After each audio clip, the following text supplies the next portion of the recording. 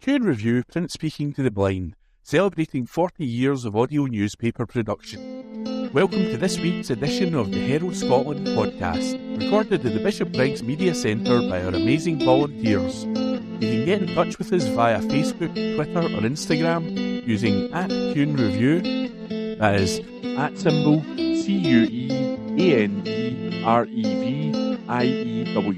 You can also contact us directly by emailing information@cunereview.com, that is information@cunereview.com, or by calling 0141 772 3976, that's 0141 772 3976. This is from the Herald Scotland of Wednesday the 20th of September 2023 from the business section. Architect reveals 5-year labour of love at Paisley Town Hall. This article is by Katrina Stewart. The architect in charge of the £22 million redesign of Paisley Town Hall has revealed the trials and challenges behind the 5-year regeneration scheme. An A-listed Victorian building, the architectural gem sits in the heart of the town, and its revamp forms a vital part of wider plans to reinvigorate Paisley's centre. The Herald gave details of the first look inside the revamped building earlier this year, when One Wren, the body that runs the building, revealed images of the work carried out inside the historic cultural hub. Now, as the final touches are carried out before the first trial event to be held in the refreshed building, project architect Stephen Coulson gave a tour of the most striking features. Mr. Coulson of Holmes Miller Architects has worked on the project since its inception in 2018. He said, "I am very passionate about the building, and my dream for it is that it is busy and properly used. But I am a little bit bruised. There have been battles and problems along the way. It has not been straightforward. The building, we hoped, would have been ready a little bit earlier, but the building fights against you sometimes. During the refurbishment of the building, which dates from 1882, lead paint, asbestos, and structural problems were uncovered. A void space in the building has been transformed into a new dance studio, but towards the end of the refurb it was noticed that the ceiling was rotten and ready to fall down, meaning additional repair work."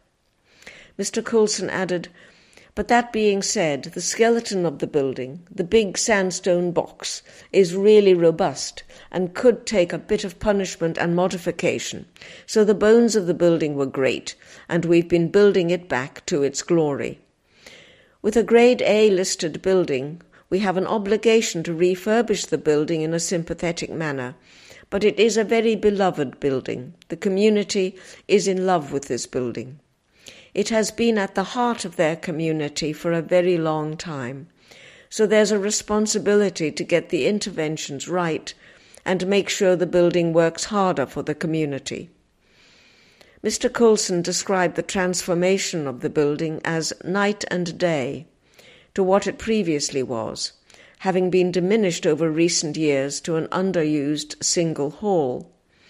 Now, capacity for the main auditorium has been increased from 800 to 1,200, and new spaces have been added in, such as the dance studio and a cafe bar in what was formerly a storage space. Architectural features of the town hall have been preserved and restored, with a motif of ceiling roses appearing in unlikely places, such as carved onto the lifts.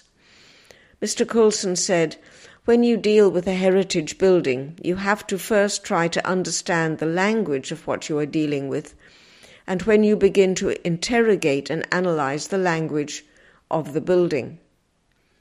In the main hall ceiling, there are wonderful rosettes set in a very neoclassical pattern, and we have to deal with these sensitively. So we've put soundproof panels around them, but we've never concealed them. And we've used these patterns elsewhere in the building, referencing part of the heritage fabric. In one of the spaces, and there are now 6 in total, including a digital screening room, a floor mosaic was discovered, but it was too damaged to be safely removed. Instead, it has been carefully preserved and new flooring placed over the top. A representative from One Wren, on the tour, jokes that Renfrewshire Council is going to have a serious bill for brasso, given the amount of brass detailing in the building. Mr. Coulson added, "I spent 3 years fighting the contractors to say you can't have stainless steel in this building because I felt like if I caved in on one bit, then everything would turn into stainless steel and it wouldn't meet the heritage requirements." There was quite an intelligent part of the client brief. Certain people on the council were saying, "Oh, we can't put a material that nice into a room because people will break it." But the voice from the council coming through was that if you make it that nice, then people won't want to break it, and they will take ownership of it, and they will enjoy the space.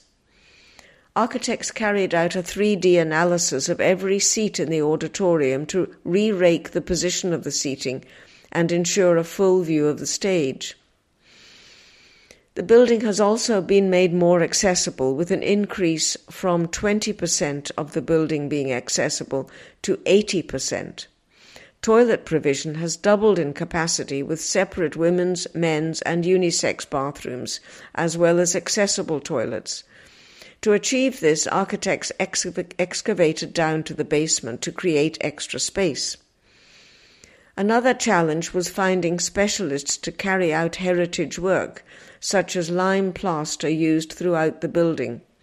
There are only 2 heritage plaster companies capable of taking on a building of Paisley Town Hall size. The hall, according to One Wren, is now pretty much pitch perfect, which has impressed promoters who have been invited to inspect the facilities. But who might be lured to play at Paisley Town Hall when Glasgow's famous gig venues are so nearby? One Wren and Renfrewshire Council are coy about the names they want to attract, but we're not likely to get Beyoncé here. A spokesman said, "The Hydro has got its own audiences, but there's nothing to say we won't attract big-name acts here for something they see as being more intimate. This is very much Paisley's big stage, and it will find new audiences as well as the people with memories. People have really ingrained memories of this place. We haven't changed an old friend too much, but we have brought it up to 21st century spec. But it still looks classic, it still looks grand, it still looks like a rich and vibrant place you can come and enjoy, whatever the show is." The names I can't give you, but wouldn't it be nice if we had the likes of Paolo Nutini? Of course it would be. Would it be nice to have big names stepping off a plane and coming straight here? Definitely, and we expect that to happen. Paisley Town Hall will open for its first test event on September the 29th, ahead of the mod coming to the venue from October the 13th. This is from the Herald Scotland of Wednesday the 20th of September 2023 from the business section. Paisley will be to Glasgow what Brooklyn is to Manhattan. This article is by Katrina Stewart. From prime ministers to pop stars, Paisley has produced its fair share of famous names. While the town is perhaps more proud of Paolo Nutini than Liz Truss, it has a roll call of celebrities to rival any of Scotland's cities. But the A-list stardust hasn't dazzled the fortunes of Paisley, which suffers a reputation, sitting just adjacent, of being Glasgow's poor relation. Renfrewshire Council and One Wren, the council's culture arm, want to change that with what has been described as a once-in-a-generation level of investment in the area's cultural hubs. It is hoped that by reinvigorating main architectural gems of the town, that the town more widely will be reinvigorated too. In fact, ambitious plans aspire to make Paisley more than just an adjunct to its neighbouring city, but a must-see, cooler destination. Renfrewshire Council plans to develop a cultural thread from the under-redevelopment Paisley Museum to the Art Centre, over to the new library, and on to the Town Hall. Each of these is within a 10-minute walk. As Paisley Town Hall prepares to be brought back to public use, the opening of a new learning and cultural hub on the town's high street is in the pipeworks, as is the refurbishment of Paisley Arts Centre. An insider at One Wren told the Herald, "This is a once-in-a-generation investment from the city and its partners.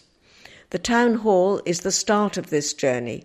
We've got the library coming later in November, we've got the Arts Centre next year, and then the crowning glory of the museum.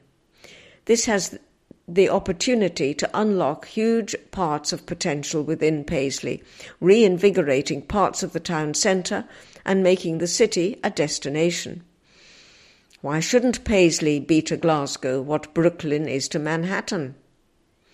It's no new tactic to use culture to bring about wider economic change, and the Council plans to encourage investment in local business. Paisley already has a thriving education sector, being home to the University of the West of Scotland. But the challenges are no easy feat. Paisley has some of the highest deprivation rates in the country, in line with its post-industrial history. In its heyday, the town was referred to as the Manchester of Scotland. But when the plant shut, the Peugeot Talbot car plant, preserves firm Robertson's, chemical specialist Ciba-Geigy, and the textile mills, the effect was devastating.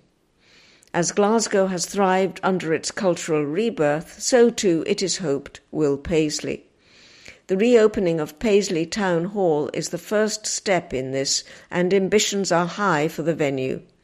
Stephen Coulson, architect with Holmes Miller Architects and the project architect since 2018, said, "What I think this building is offering is the fact that it was quite run down. It had devolved to something where they were only just using the main hall a few times a year for pantomime and a kid's play. We've opened up all the spaces that were not being used. We've put such high-quality sound and lighting that people will want to rent them. They will beat the competition. If you want to get married, for example, you could use the register office at Renfrewshire Council, or you could look in the event space here and think, ooh, why am I not going to use that? These are spaces that I genuinely think people are going to want to use, and this building is going to, hopefully, go from underused to bursting at the seams. That's the difference it will make to the community. And in the longer term, One Wren certainly hopes, it will be the catalyst for major social and economic change." This is from the Herald Scotland of Wednesday, the 20th of September, 2023, from the business section. UK inflation unexpectedly slows to the lowest rate in 18 months. This article is by Jodie Harrison.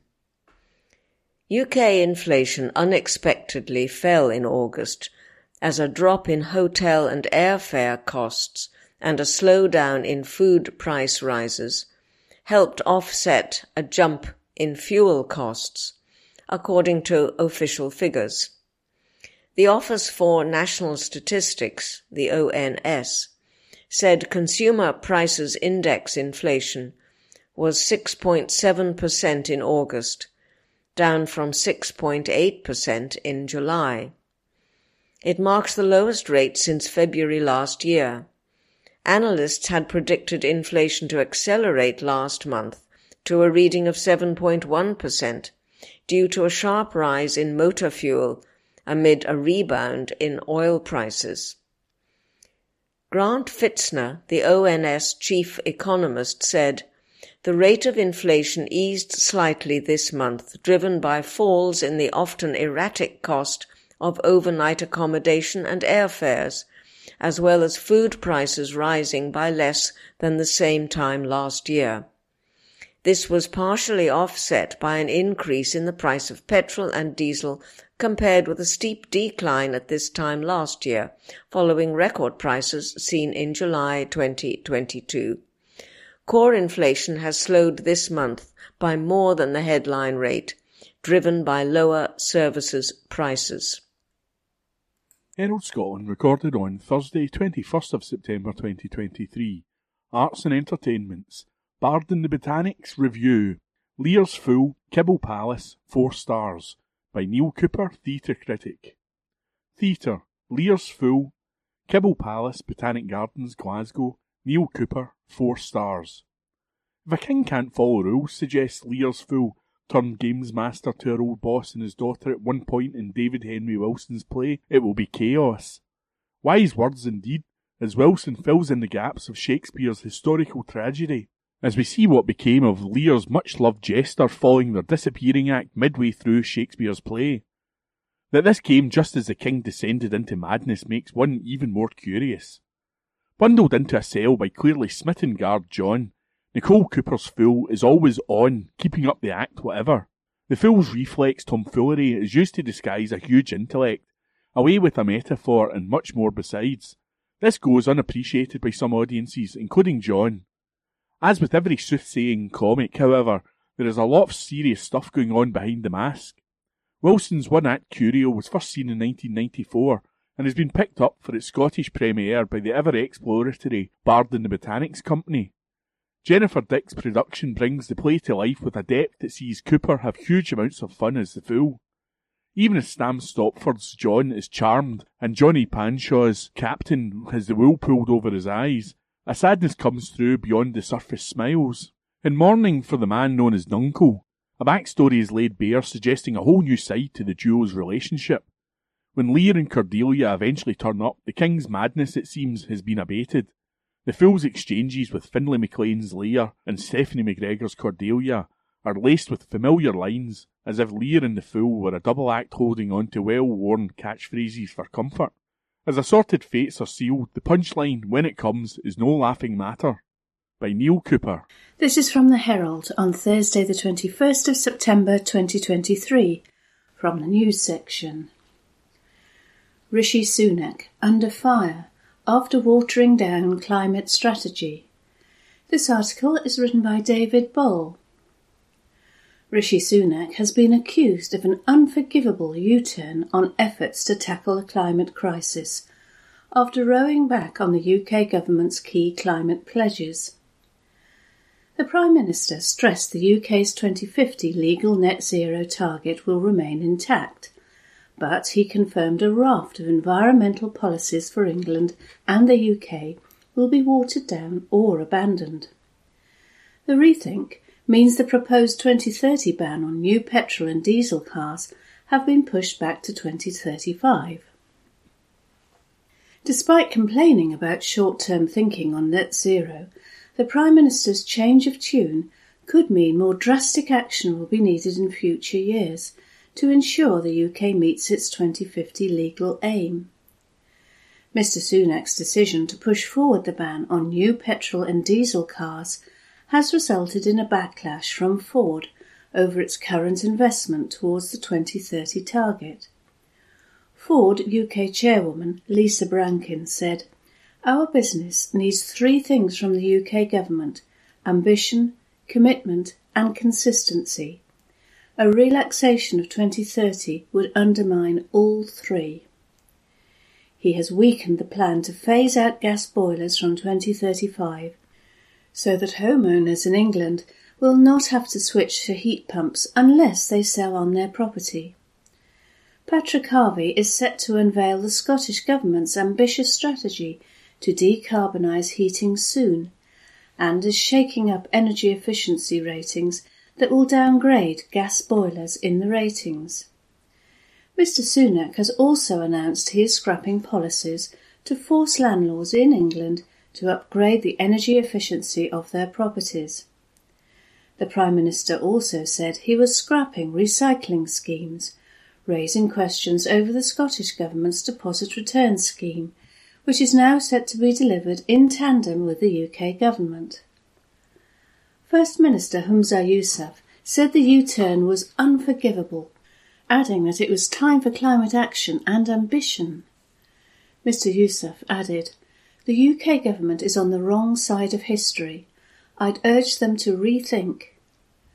The Prime Minister claimed that the UK leads the world on net zero, despite statutory advisers, the Climate Change Committee warning earlier this year that Britain had lost its clear global leadership position on climate action.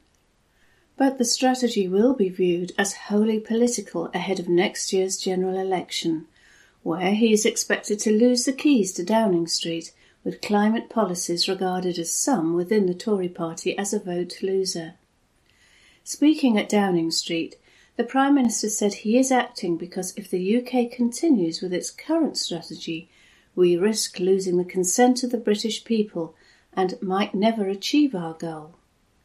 Mr Sunak said he did not want to impose such significant costs on working people to achieve net zero without a properly informed national debate.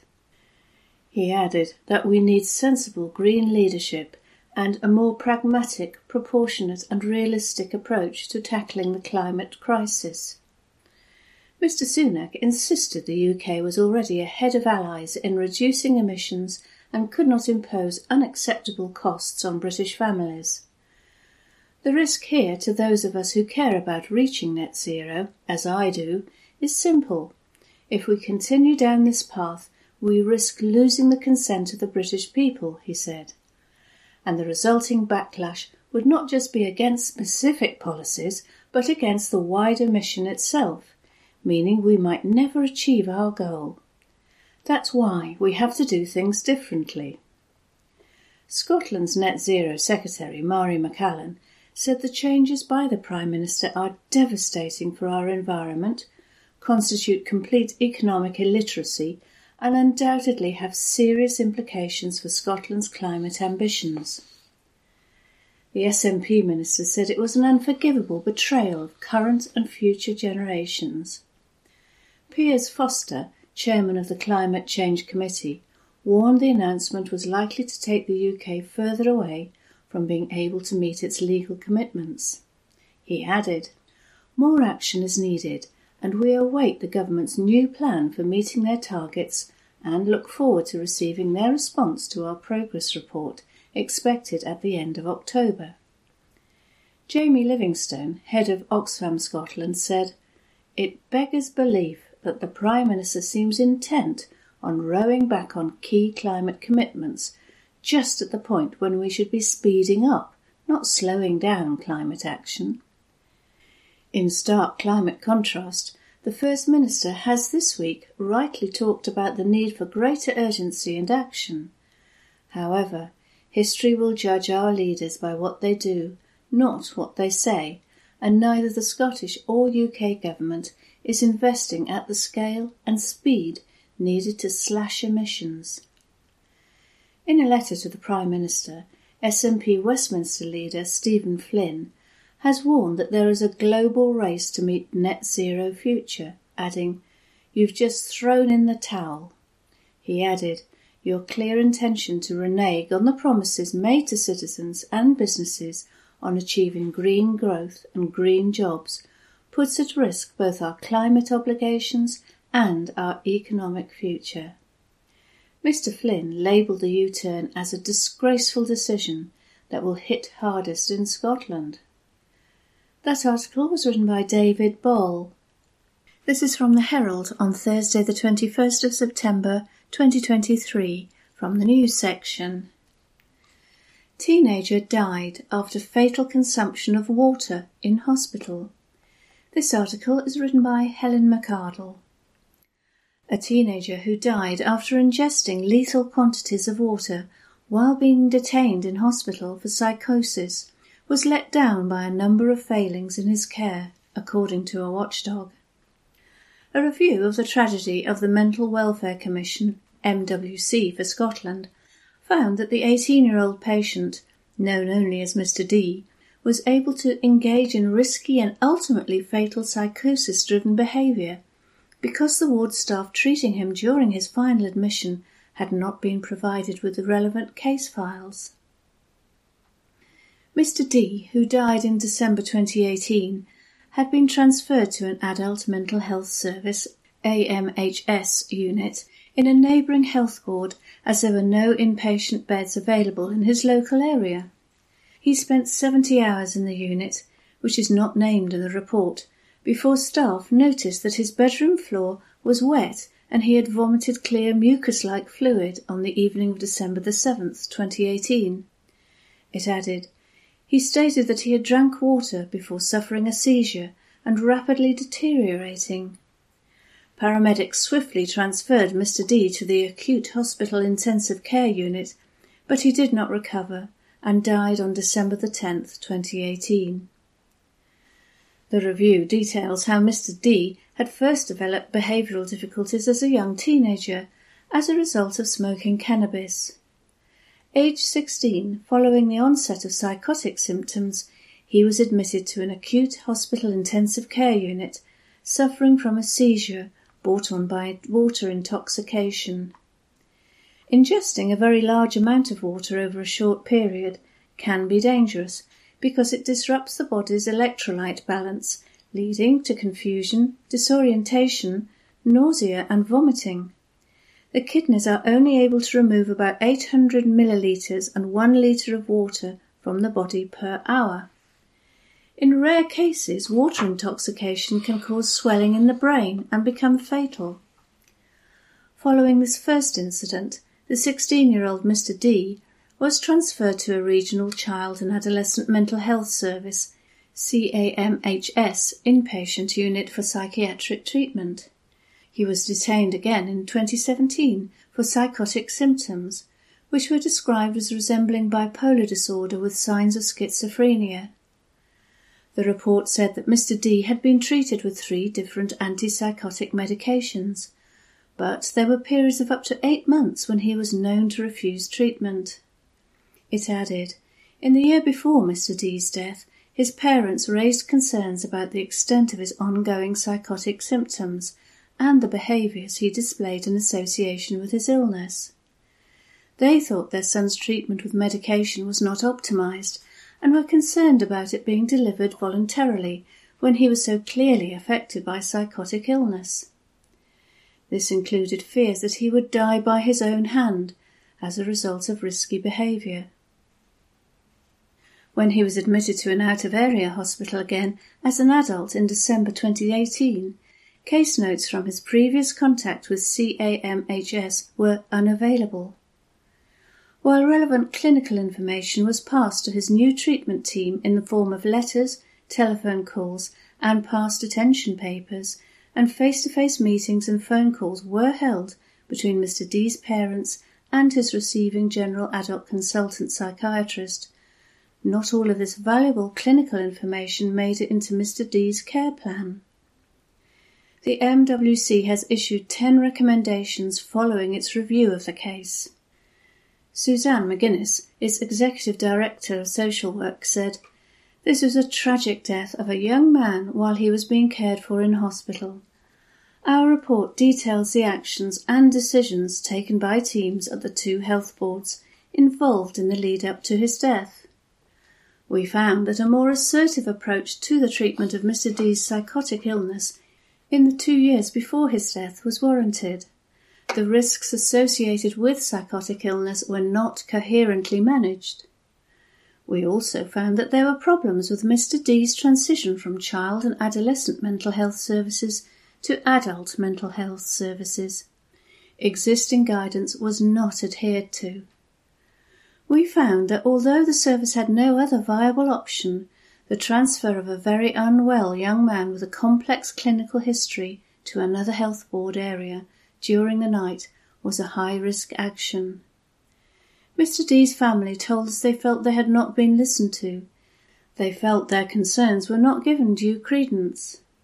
We ask mental health services across Scotland to read this report, consider our findings carefully, and take action where they believe they can make improvements.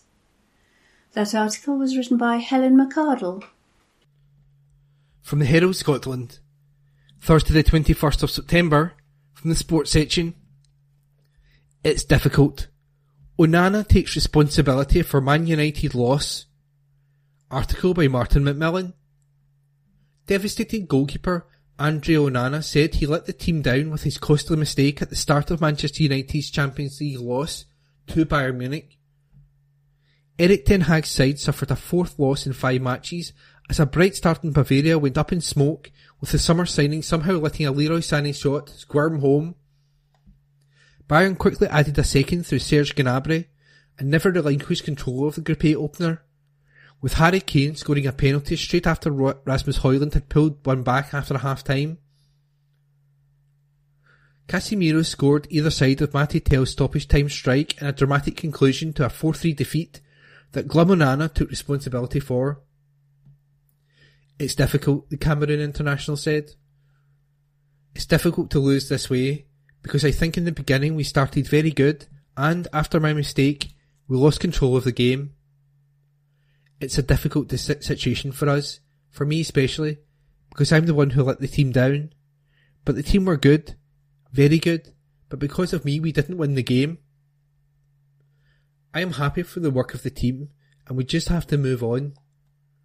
This is the life of the goalkeeper, and if we didn't win today it's because of me. Onana requested to face the media after the game and was clearly cut up about his error in the first half, which he said was the key point in the loss.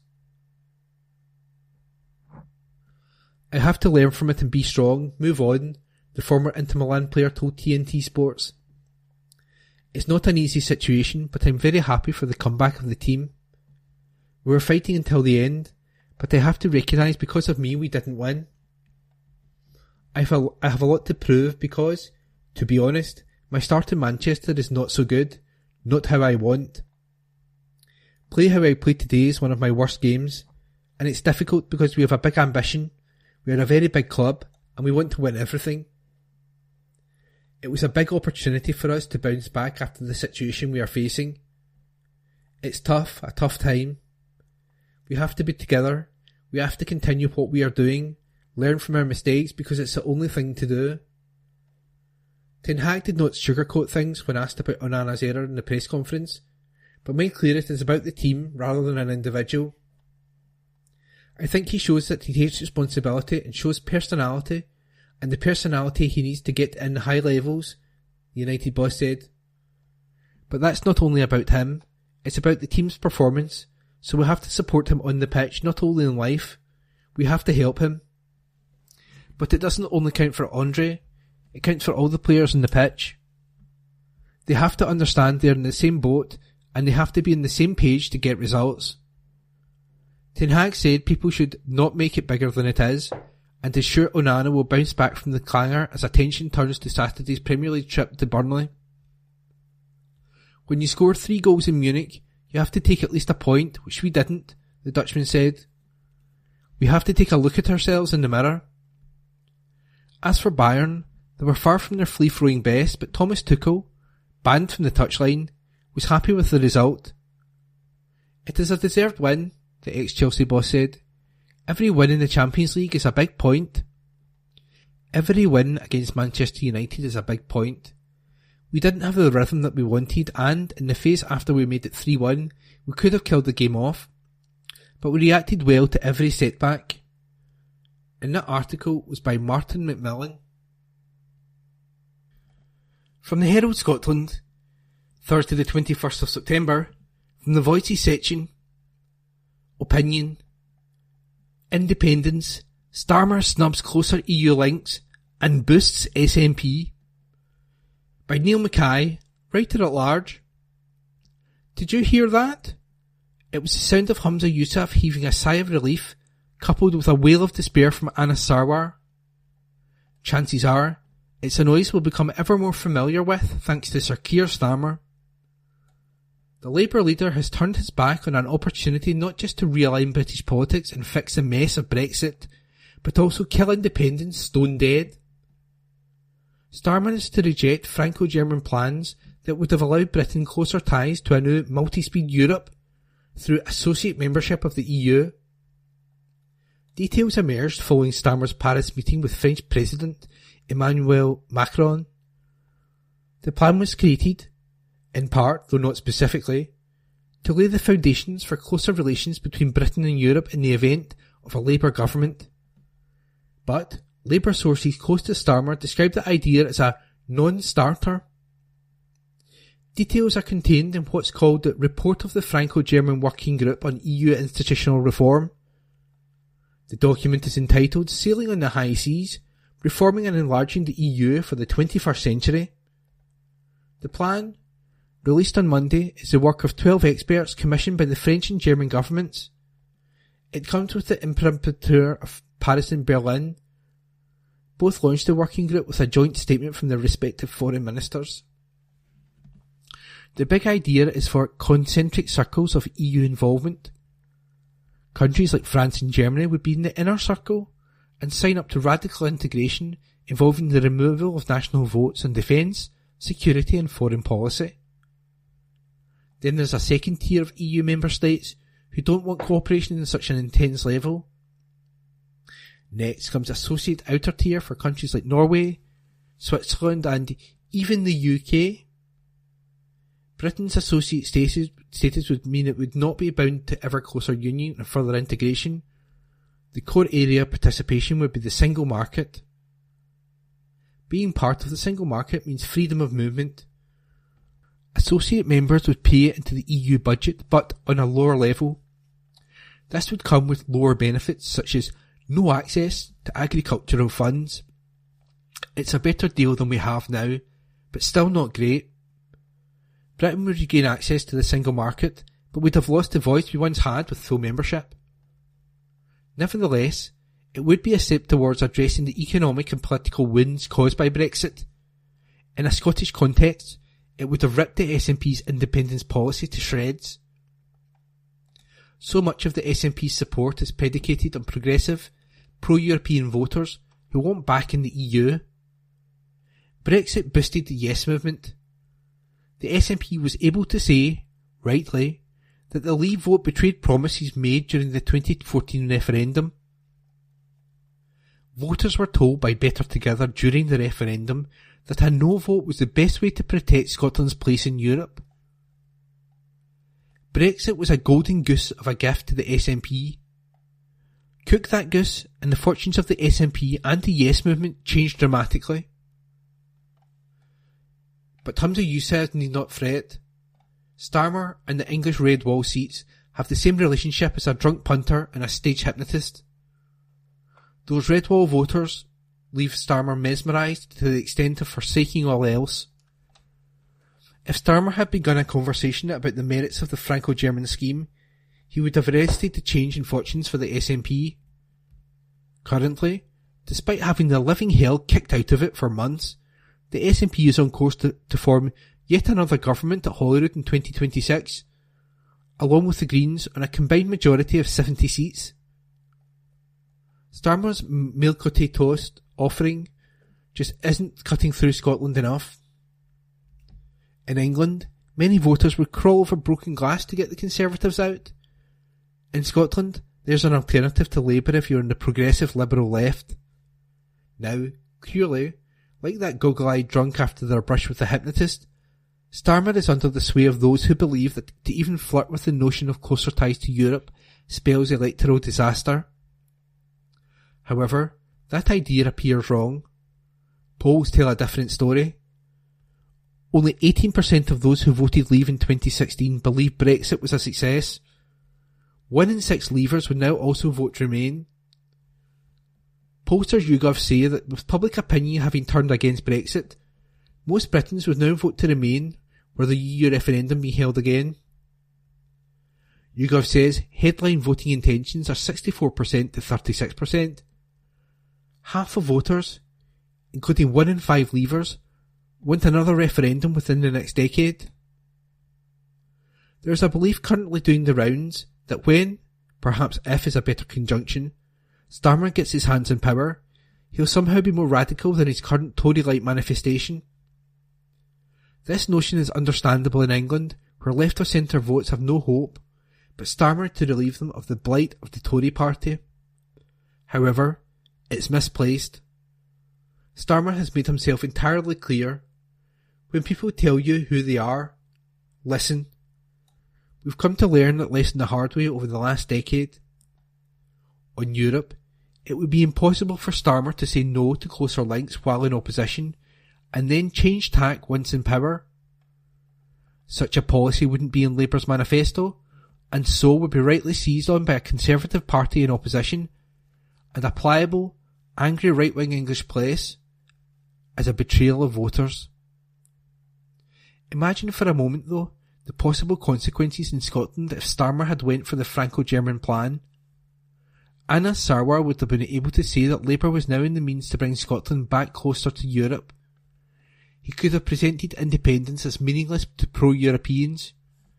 He might even have chanced the argument that independence was now a potential route to greater isolation for Scotland outside Europe, by claiming once independent would have to wait in line for re-entry, while the rest of the UK under Labour moved even closer. But we'll never know now, will we? Because hypnotised Starmer is captivated by those seductive red wall seats, and seems not to give a damn about Scotland. And that article was by writer-at-large Neil Mackay. Evening Times, July 25. Martha Wardrop says, time to invest in resilience against extreme weather. We are seeing soaring temperatures and climate chaos across the world. This month, our planet has had its hottest day on record. This temperature rise follows reports that the UK experienced the hottest June on record. Climate scientists are warning that we need to act now. We have to ensure that this is a turning point in efforts to bring about national and international climate action. Planning for even more oil and gas exploration would be a climate disaster. It would make an already unsustainable situation even worse, and would pave the way for even greater climate breakdown. At nearly 500 million barrels, Rosebank is the biggest undeveloped oil and gas field in the North Sea.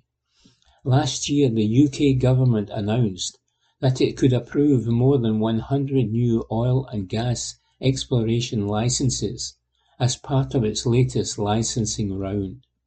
There is a proposed expansion of oil and gas drilling, and opening up even more of our North Sea to the highest bidder. Its approach is contributing to a cataclysmic failure in tackling the climate crisis and is putting future generations at risk.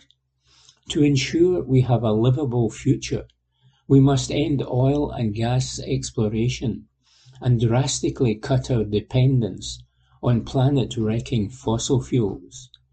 We need to support a generation-defining push for renewables and a fair and just transition that embraces and supports the communities and workers who have relied on the oil and gas industry. A just transition is vital to communities around the world. Those communities, workers and their skills should be right at the heart of building a fairer, greener future. We have the knowledge and technology to build an economy that works for people and planet. We must embrace the opportunity while we still have the time. The cost of inaction is unthinkable. The UK government is utterly failing to grasp the real and immediate dangers posed by the climate emergency. There is no time to waste.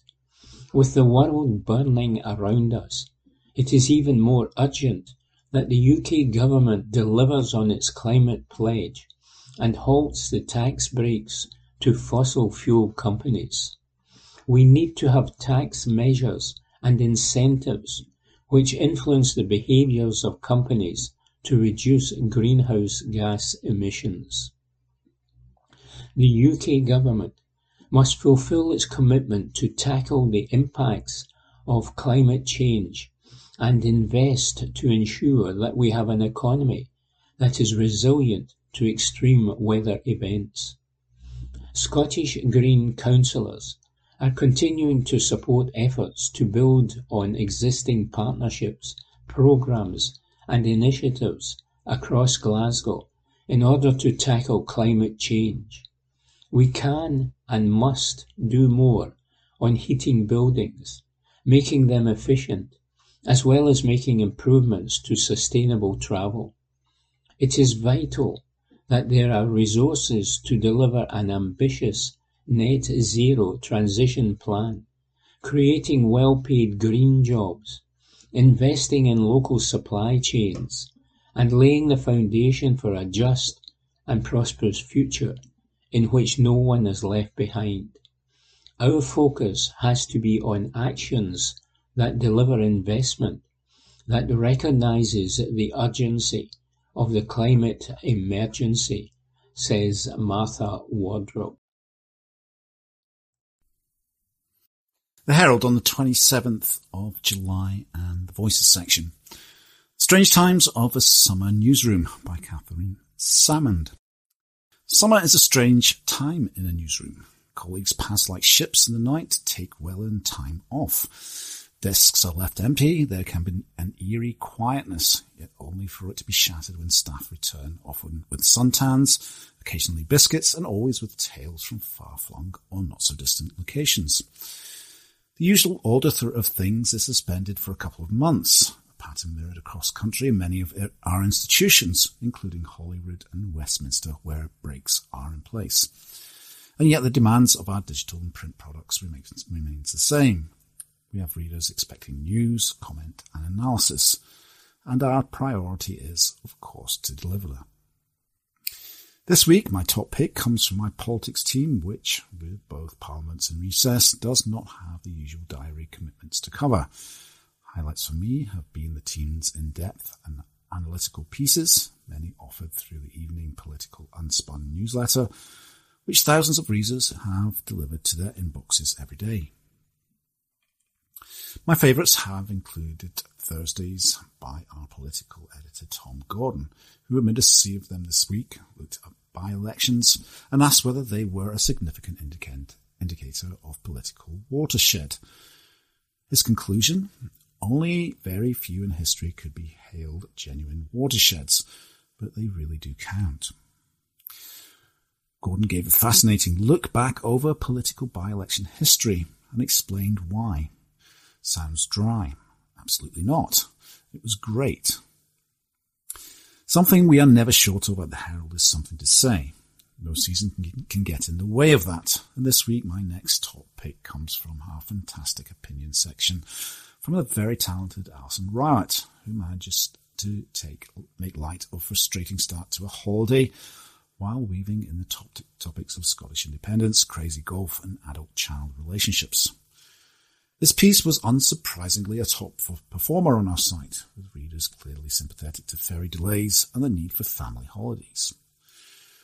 My final pick comes from reporter Katrina Stewart, who spoke exclusively with Joyce Landry, the CEO of the charter company responsible for supplying the controversial barge being used to house asylum seekers in Portland, Dorset. Laundry hit back. It claims the Bibby Stockholm vessel is a floating prison, telling Stewart the facility, which will house 500 asylum seekers in a bid to alleviate the cost of and pressures on hotel accommodation, is actually quite lovely. It is a topic and a vessel that is attracting media attention from around the world, so I was thrilled for us to secure an exclusive interview. Refugee rights groups have condemned the project, saying conditions on board are inhumane and amount to floating detention.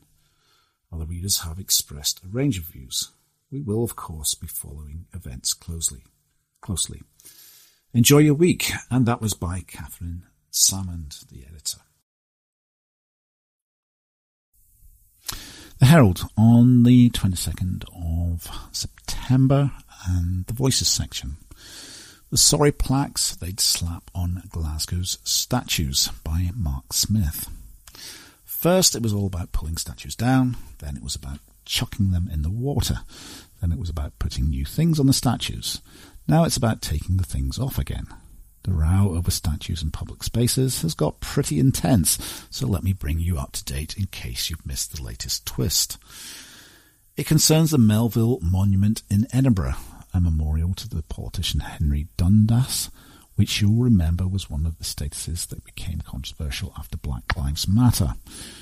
The council decided it would erect a plaque at the site, supposedly putting Dundas in context. The specific accusation being that he was instrumental in delaying the abolition of slavery, and, in the words of the plaque, as a result, more than 500,000 enslaved Africans crossed the Atlantic. The most recent twist in the story is that the plaque has now disappeared, with a descendant of Dundas, Viscount Melville, claiming responsibility for taking it down and insisting it was all above board.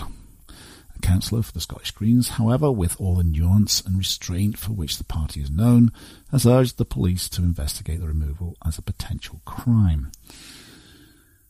The problem, of course, is that a deeply unsubtle tactic. A plaque written by committee has been chosen to tackle a deeply complicated subject, which is the role individuals play in historical events. The plaque appears to link Dundas directly with the fate of 500,000 enslaved Africans, but as several historians have pointed out, pinning the enslavement on hundreds of thousands of people on one person alone is bad history. You can see the problem even better by imagining the kind of plaques that might be attached to some of the most well-known statues in Glasgow. The statue of David Livingstone, for example, up by the cathedral. Appoint a committee to write a plaque for that one, and they might come up with something like, David Livingstone once worked at Blantyre Mill, which used cotton from the West Indies slave trade and was a supporter of the British Empire. But of course, the same problems that apply to a plaque on Dundas's statue also apply to Livingstone's. I spoke to the Livingstone biographer Stephen Tompkins about this, and he pointed out that a boy working for a mill cannot be held responsible for the global economics linking cotton to slavery. He also made the point that Livingstone's support for the empire was motivated by abolitionist beliefs. He thought the empire could put a stop to the slavers' activities. Take another example, the statue of Walter Scott in George Square, and imagine the problems you might encounter if you tried to attach a plaque to that one. Perhaps some Scots would like the plaque to point out that the Scot was a unionist and a Tory, but maybe they haven't read Scott's letters in which he talks about England trying to take on the management of affairs which are entirely and exclusively proper to Scotland. It's nuanced, you see, and plaques aren't nuanced. Obviously, it gets even more complicated when you think about statues such as that of William of Orange. Can you imagine trying to get a committee of Glaswegians to agree on the wording of a plaque for that one? Some hate the statue, some have even attacked it. Others revere it and interpret attacks on it as a personal tax on their community. It's dangerously complicated and could never be reduced to a few sentences of context. The conclusion from all of this, surely, is that rather than try to come up with plaques, apologising for whoever it has been memorialised in copper and marble, sorry plaques essentially, it's better to leave them as they are and allow people to do their own research. They have phones, there are bookshops. Take a picture of the statue and go off and work it out for yourself how you feel about the person. You may agree that Dundas, for example, is problematic. You may think he was merely a man operating in his time. The point is that it's complicated. You cannot be reduced to some unsubtle little words on a crude little plaque. And that was by Mark Smith. From the Herald Scotland, Monday the 25th of September, from the news section. Council admit risk from hazardous waste in Winford demolition study. This article is an exclusive by Martin Williams. A shocking official screening analysis admits there is a danger of the production of hazardous waste and risk of accidents from one of Scotland's biggest proposed demolition projects. The screening opinion by Glasgow City Council over plans to demolish 4 26-storey towers at Winford in the Maryhill area reveals that the effects will be catastrophic, say campaigners. There is concern that the issues were not considered big enough by the council to warrant an environmental impact assessment, EIA, which campaigners believe would have opened the project up to scrutiny of councillors through the normal planning process. Campaigners say that any further moves to go forward with the project will result in court action, and they have called on the Scottish Government to intervene. It has led to new calls for Scotland's biggest publicly funded housing association, Wheatley Group, to abandon the £73 million plans which involve flattening the 1960s towers and the 600 homes. Wheatley Homes Glasgow says the concerns over the demolition are scaremongering. Last week, campaigners won a judicial review case after taking concerns to court over a failure to carry out an environmental impact assessment by Glasgow City Council or the Scottish Government. They argued that there was a failure to act lawfully over a decision to not have an environmental impact assessment over the demolition. Judge Lord Lake ruled, following a concession from the council, that adequate reasons were not provided in terms of the law surrounding use of impact assessments in its decision making. He also said that the council were liable for the campaigners' costs in the action, which have been estimated at around £10,000. The council is now expected to make a fresh decision on whether an EIA is required through a fresh screening analysis, but campaigners believe it will reach the same conclusion. That is because the council say they do not accept that its original decision over the impact assessment was irrational or not within the powers of the Town and Country Planning, Environmental Impact Assessment, Scotland, Regulations 2017. The Council's original screening analysis at the centre of the controversy that has been seen by the Herald found that the development would produce hazardous or toxic waste during construction or operation or decommissioning. This came from asbestos and the construction or demolition waste. There was a risk of accidents during construction or operation of the development which could have an effect on people or the environment. This related to explosions, spillages and fires to the storage, handling and use or production of hazardous or toxic substances. It found that the development would release pollutants or hazardous, toxic or noxious substances. They are related to combustion of fossil fuels, construction activities and dust or odours from the handling of materials including construction paraphernalia, sewage and waste. The checkbox analysis found that many people would be affected and that there was a potential for a significant environmental impact. The council said this was to be able to be addressed through its prior approval process. There was an acceptance that there would be a risk to human health either during the construction or operation of the development. That involved air pollution from operational vehicle traffic and noise issues during the demolition period. It said there was a probability of the impact occurring, but a low probability of potentially highly significant effect. It said that the effects will be permanent and continuous and that it would not be irreversible. It also said it would potentially be difficult to avoid, reduce, repair or compensate for the effects. But the council also indicated that it was able to be addressed through its prior approval process. It also said the council considered that the appropriate mitigation measures can be satisfactorily delivered and maintained regardless of whether or not the development was the subject of an EIA. The win for blocks had been earmarked for demolition by the Wheatley Group, who wants to replace the entire 600 social housing units, only around 10% of which are still occupied, with 300 new homes. The Housing Association say the project will replace the dated and unpopular blocks with affordable family homes, 255 of which will be for social rent. The council says that under the Town and Country Planning Regulations, Environmental Impact, Scotland, an environmental impact assessment is unlikely to be required for the development of land unless the new development is on a significantly greater scale than the previous land use, or the types of impacts are of a markedly different nature, or there is a high level of contamination. It said, in this particular case, the land is not of a greater scale, as the proposal for the demolition of the residential multi-storey blocks. The impact of the development is likely to affect the local area only, with the impact able to be addressed through the prior approval process. The council told Wheatley that it considered that the project was unlikely to have significant effects on the environment, and so an EIA was not required. But Nick Drury of the Winford Residents' Union said the shocking screening opinion confirmed the effects of the project would be catastrophic and that council offices should not prevent the project to come under the scrutiny of councillors through the planning process. He also said the Scottish Government should intervene. The council know this is immoral. It admits that it will be catastrophic. The council has to be taken into account, otherwise they will get away with murder and the Scottish Government should intervene. If they were at all interested in governance, they would have intervened ages ago. He said there would be a further court action if the council carried out another screening opinion that blocked the prospect of the EIA again.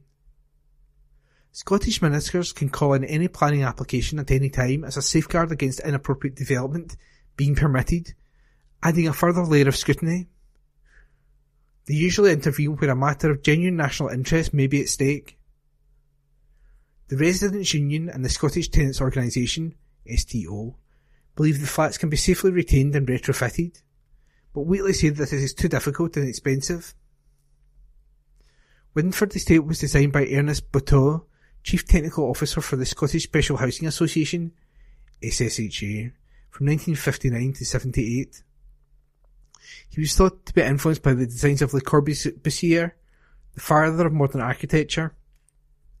It was built on a 55-acre site at the Old Maryhill Barracks, was estimated to cost £4 million. The anti-demolition campaign is backed by leading Scottish architects Alan Dunlop, Kate McIntosh and Malcolm Fraser.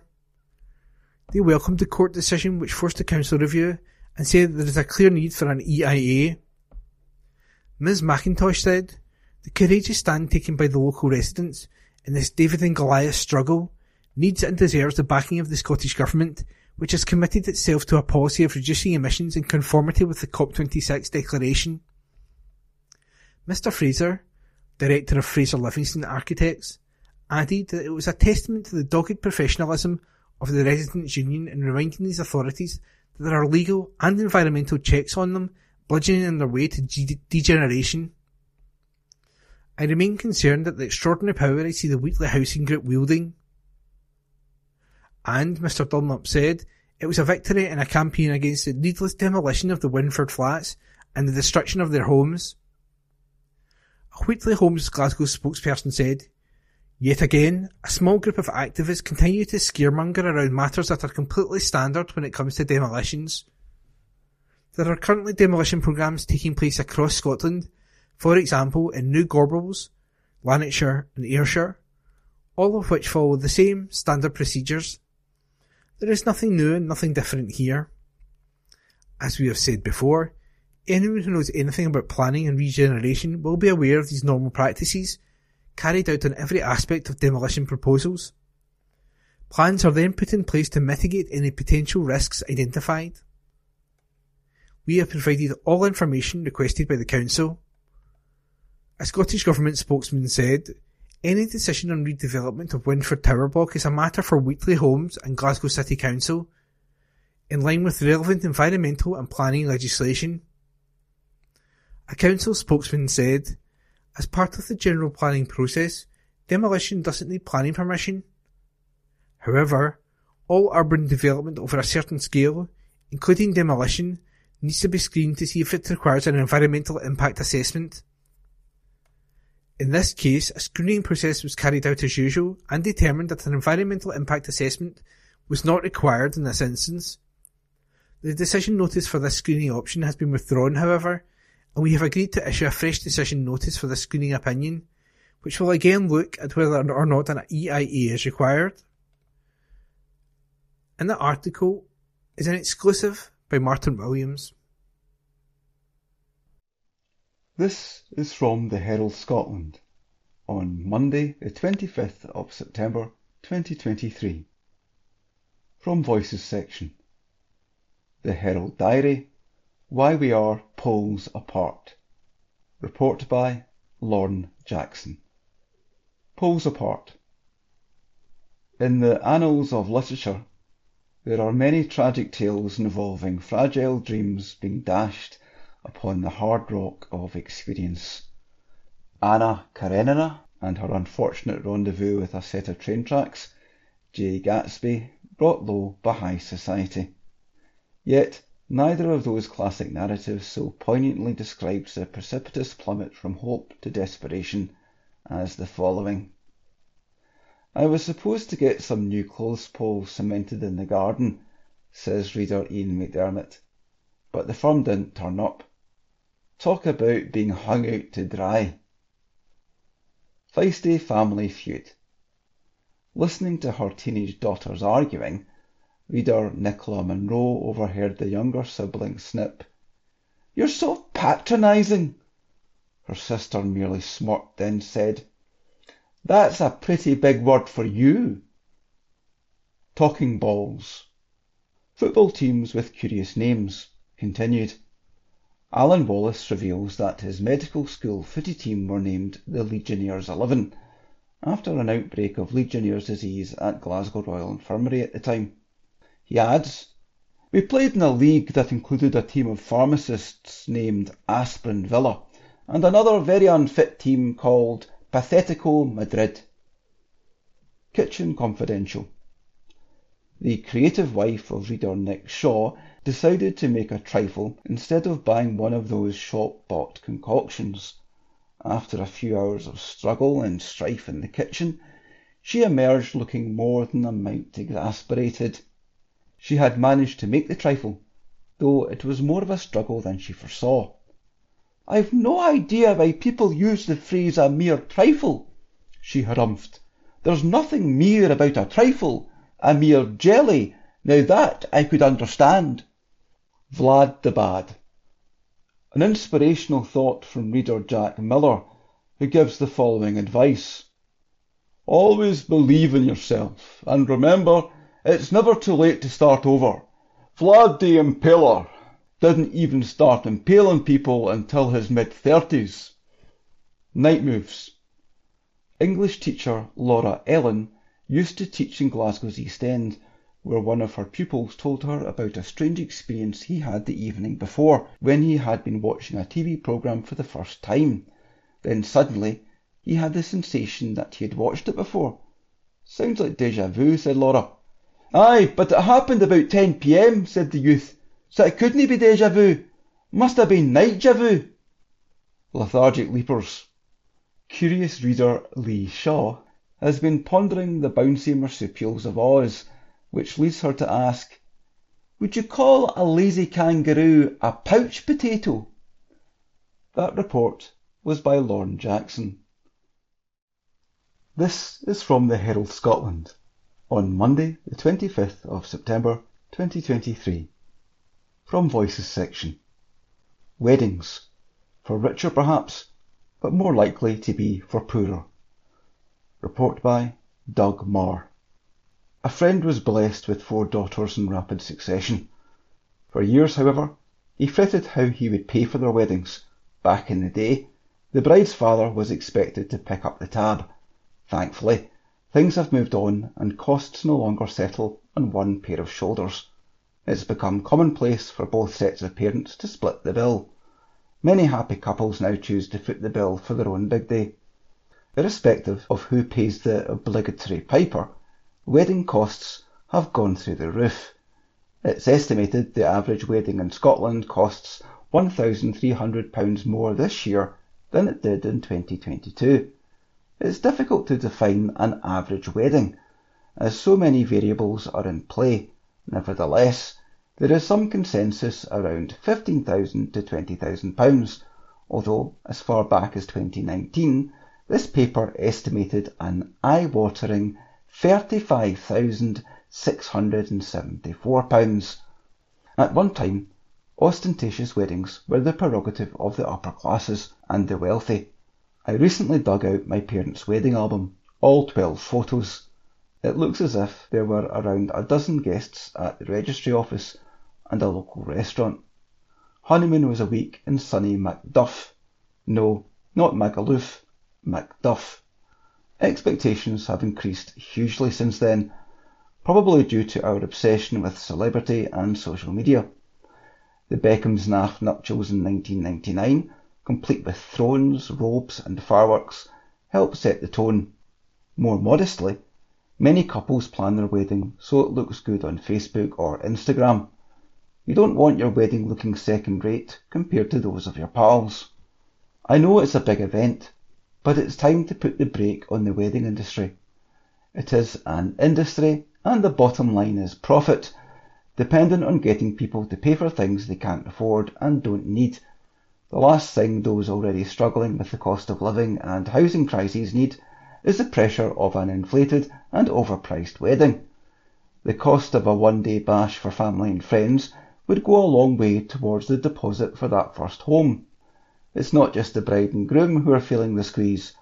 It's an expensive day for guests, averaging £600 if an overnight stay is involved, with celebrations often extending over several days. Stag and hen parties have become ever more exotic, ranging from expensive spa days to long weekends in distant places. Then there's the wedding present. This once served a useful purpose, when couples were setting up their first home and needed that kettle or toaster. Nowadays, most couples have been living together and have these things. A recent invitation boldly stated, although presents weren't required, donations towards honeymoon costs would be appreciated. Aye, right. Hotels are the principal cause of escalating costs. They are on a mission to recoup their COVID losses as quickly as possible. At a recent wedding, I was charged nearly £40 for 4 drinks, one of which was a Coke. Same hotel, different wedding. A friend ordered 7 teas and was astonished to be charged £35. Luckily, she had the composure to refuse both teas and bill. Encouragingly, some couples are using imaginative cost-cutting strategies. Some are having dry weddings that avoid rip-off bar prices and remove the need for expensive overnight stays. Some ask guests, in lieu of presents, to help with the catering, cake and venue decoration. More weddings take place in community halls, bypassing hotels altogether. Micro-weddings are increasing in popularity, although that risks offending those not invited. I'm less sure about the ethics of GoFundMe pages, although there has been a reported 24% increase in the newlyweds category. It's also possible to get an unsecured loan to cover costs. A word of caution. There were 7,000 divorces in Scotland in 2018-19. It probably costs around the same to get out of a marriage as it did to get into it in the first place. Yes, your wedding day can be the biggest day of your life, but many have found it to be the biggest waste of money in their lives. That report was by Doug Marr. The Herald on the 26th of September and the news section. Scottish life expectancy falls again as rich-poor gap persists, by Tom Gordon. Life expectancy in Scotland has fallen for the 3rd time in a row, according to official figures, with males predicted to live almost 8 months less than just a few years ago. National Records of Scotland reported average life expectancy at birth was 76.5 years for males and 80.7 years for females in 2020-22. There was a 3-week fall for males and a 5.7-week fall for females from 2019 to 2021. Scottish Labour said the figures were damning for the SNP and Tories and demanded SNP Health Secretary Michael Matheson prevent further deadline. It followed decreases of 17.9 and 11.4 weeks in 2018 to 20 and 2019 to 21, respectively for men, bringing the total decrease since 2017 to 19 to 32.3 weeks for males. Females saw falls in life expectancy of 7.9 weeks in both 2018 to 20 and 2019 to 21, meaning a total decrease of 21.5 weeks over the 3 estimating periods. Most of Scotland's council areas have seen a fall in life expectancy over recent years. The gap between affluent and deprived council areas remains stark, with men in East Dunbartonshire living 7 years longer on average than in neighbouring Glasgow. Life expectancy was highest in East Renfrewshire for females, 84 years, and East Dunbartonshire for males, 79.9 years. It was lowest in Glasgow for both males, 72.9, and females, 78.2 in 2020-22. Life expectancy at birth rose in Scotland between the early 1980s and early 2010s. However, that trend in 2012 to 2014, and it began to plateau instead. Since 2018 to 2020, life expectancy has fallen each year. Life expectancy for those surviving to 65 has followed a similar trajectory. In 2020 to 22, a male who reached 65 can expect to live another 17.3 years on average, while life expectancy for a female is another 19.6 years. This was a decrease of 5 weeks for females and almost 6 for males since 2019 to 21. Figures from the Office of National Statistics show the improvement plateau decline pattern across the UK.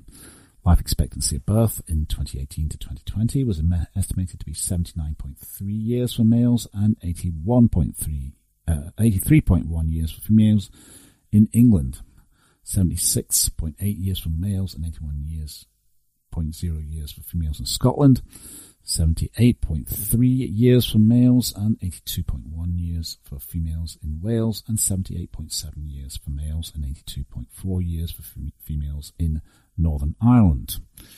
Scottish Labour Party Labour Deputy Leader Jackie Bally said, "These damning figures lay bare the fact that SNP and Tory incompetence is costing lives.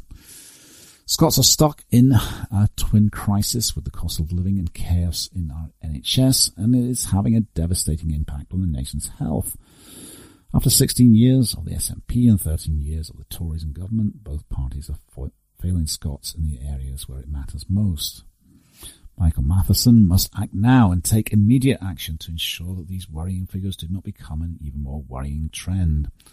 Scottish Labour will deliver the change that Scotland needs to increase life expectancy by investing in primary care, investing in public health measures and ending long wait times." Tory MSP Dr Sandesh Gulhane said, "These deeply concerning statistics have Hamza Yousaf's fingerprints all over them. His overwhelming failures during this time as Health Secretary mean life expectancy has fallen for the third year in a row in Scotland. While deaths from the COVID pandemic must be taken into account in relation to life expectancy across the UK, SNP ministers cannot hide behind that excuse, given life expectancy had already started falling in Scotland before the virus struck. This comes against the backdrop of the SNP continuing to preside over the record drug deaths rate in Europe, the highest level of alcohol deaths since 2008, and horrendous cancer waiting times. Life expectancy remains lower in Scotland, where the SNP have mismanaged our health service for the last 16 years, than in the rest of the UK. It should be a real source of shame for SNP ministers that the tragic reality for Scots, especially those living in Glasgow, is that their lives will be shorter than their UK counterparts. The continued fall in Scotland's life expectancy must be an urgent wake-up call for Hamza Yousaf and Michael Matheson, the SNP's Health Secretary. They must lay out immediately how they will halt this alarming decline in the nation's health." And that was by Tom Gordon. The Herald on the 26th of September, and the news section. Iron Brew, Scottish soft drinks giant shrugs off summer blues by Scott Wright. Iron Brew owner AG Barr overcame the summer washout to report a big rise in profits and promised exciting brand launches in the coming months. The Cumbernauld-based soft drinks giants hiked pre-tax profits by 12.6% to £27.8 million in the 26 weeks ended July 20, underpinned by strong trading across the group. Revenue climbed by 33.2%, but to £210.4 million, with the company benefiting from the integration of energy drink brand Boost Drinks and oatmeal maker MOMA Foods onto the Barr fold. Barr lifted profits and revenue despite persistent pressure from cost inflation, which as previously flagged to the city led to the reduction in operating margin over the period.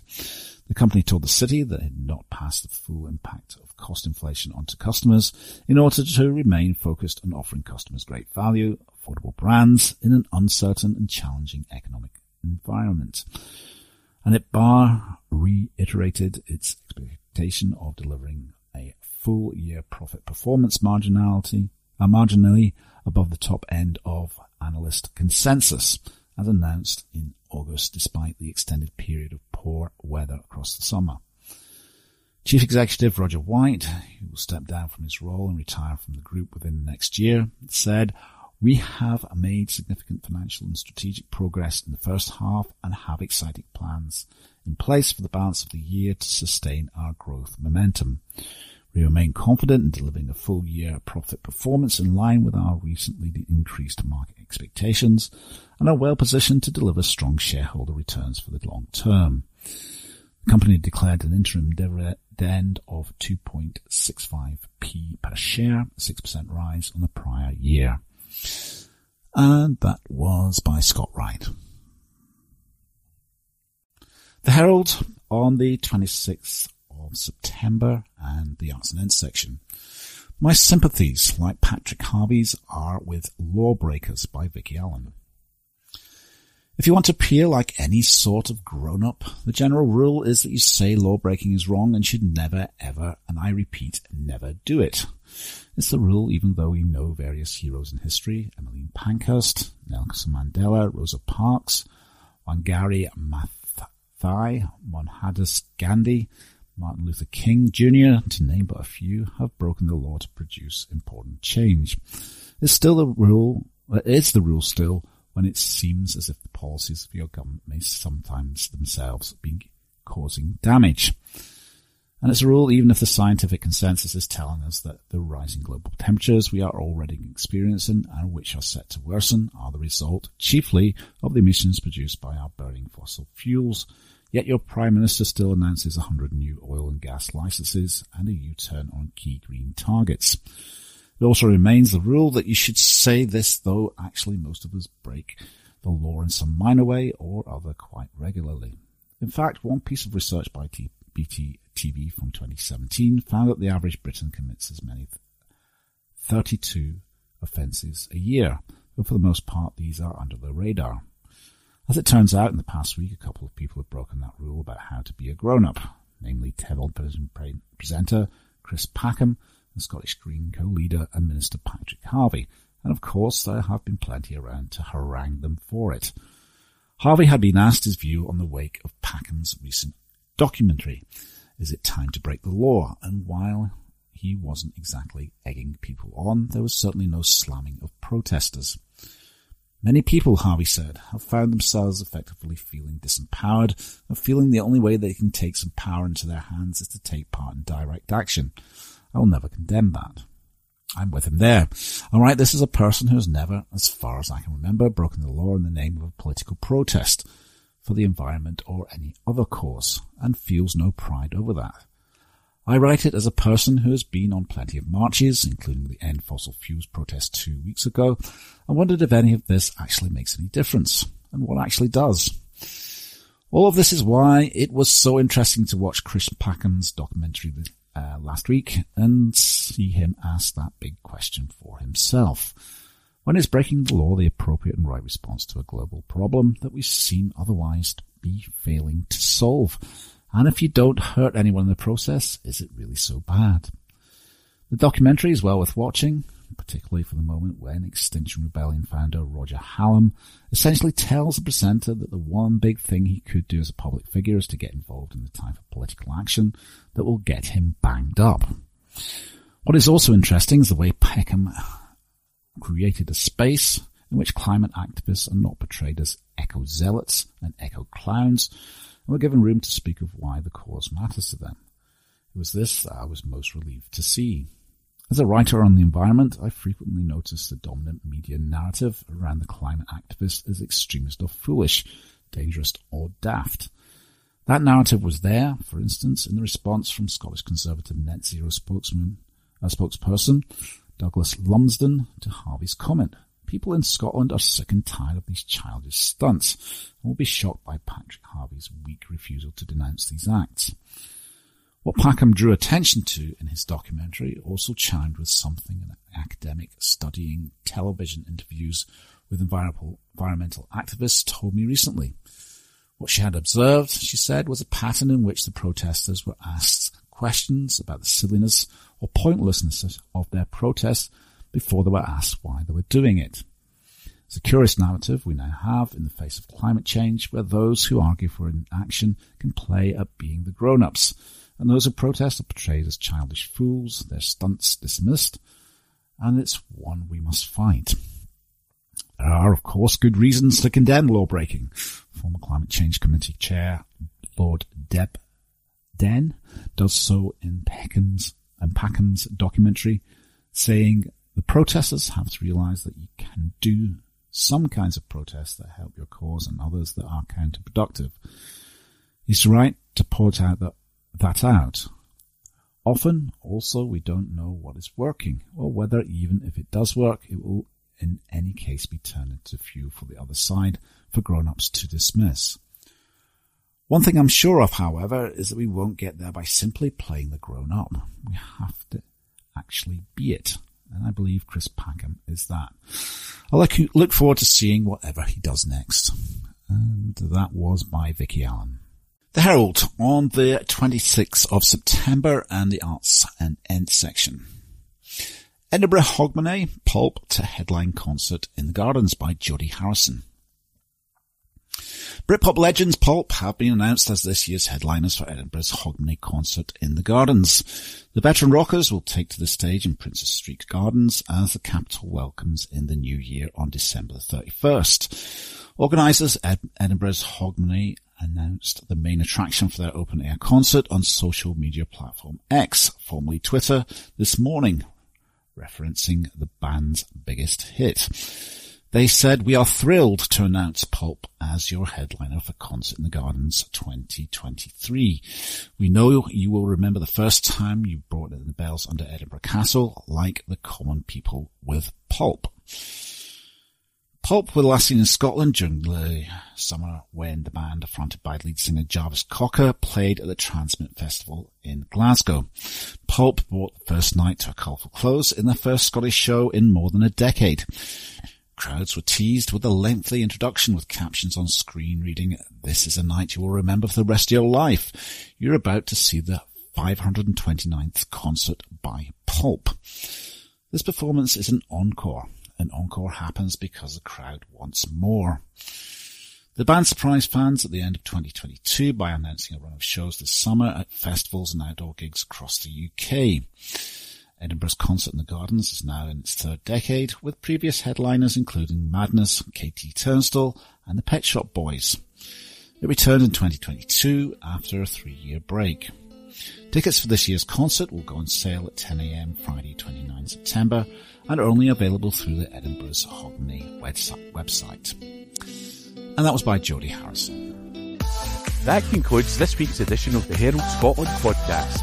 Please remember to subscribe to our channels at Review and to tell your friends about our service.